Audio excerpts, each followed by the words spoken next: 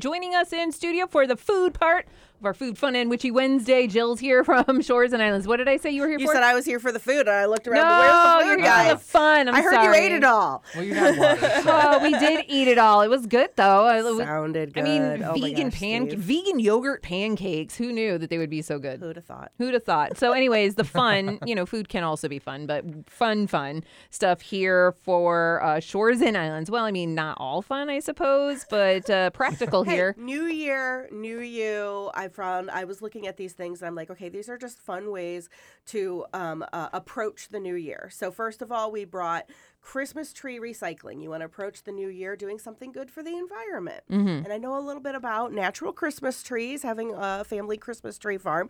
If you are cleaning out your house this week and getting rid of that Christmas tree and don't know what to do with it, don't let it end up in a landfill somewhere.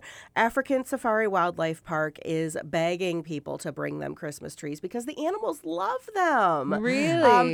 They use them for enrichment activities. So some of the bigger animals, like the giraffe, they bat them around like it's a ball, right? They roll it around, neat. They play with them. Some of the smaller animals will actually eat pine needles.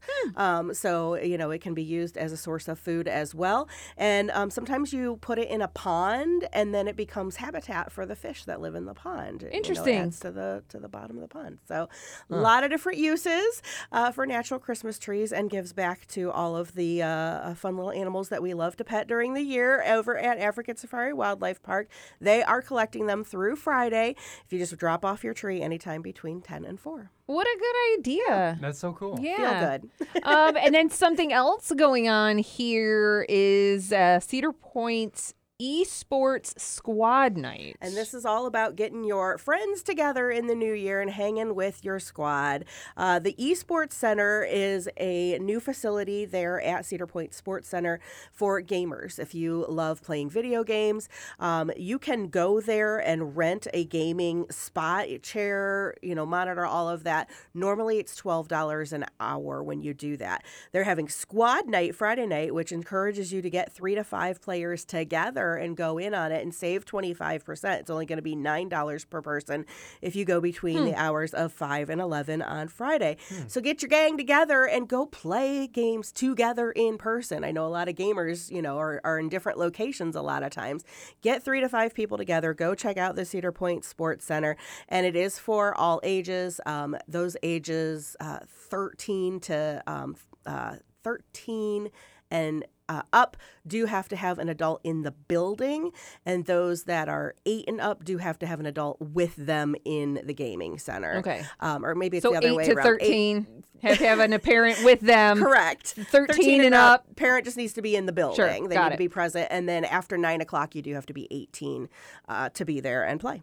All right. And this says that they have it all set up for you where you can do a live stream and broadcast right from there. Yep. That's very cool. Very cool. Yes. And then if you want to do something a little more active, perhaps Saturday morning, a lot of people make those New Year's resolutions. Gonna They're be going to get out. active. They're going to be active. A great way to do that at Osborne Metro Park. Start out the new year with their park run, which they do every Saturday morning. It is a 5K for fun. You can walk, you can run, you can bring kids, you can bring pets. So maybe you just need to get your dog outdoors. They do this every Saturday morning, weather permitting. And since we haven't really had much in the way of snow, still going on, get out, get healthy, meet up at the Frost Center at Osborne Metro Park at about 8:45. You can do your run, you can do your walk. And I have also heard that a lot of the group gets together over at Vine and Olive afterwards for coffee. Oh, very So a little nice. socializing as well. And then another fun thing here, which I'm excited to hear about, something my son going to be very excited about here, is archery basics. Yeah, learn a new skill for the new year. My family spent a lot of time watching the Hunger Games over the holidays. And my daughter's always like, oh my gosh, how does she do that? So there's many fun things that can be learned from archery, a lot of great skills. And the Metro Parks do a lot of these classes throughout the year.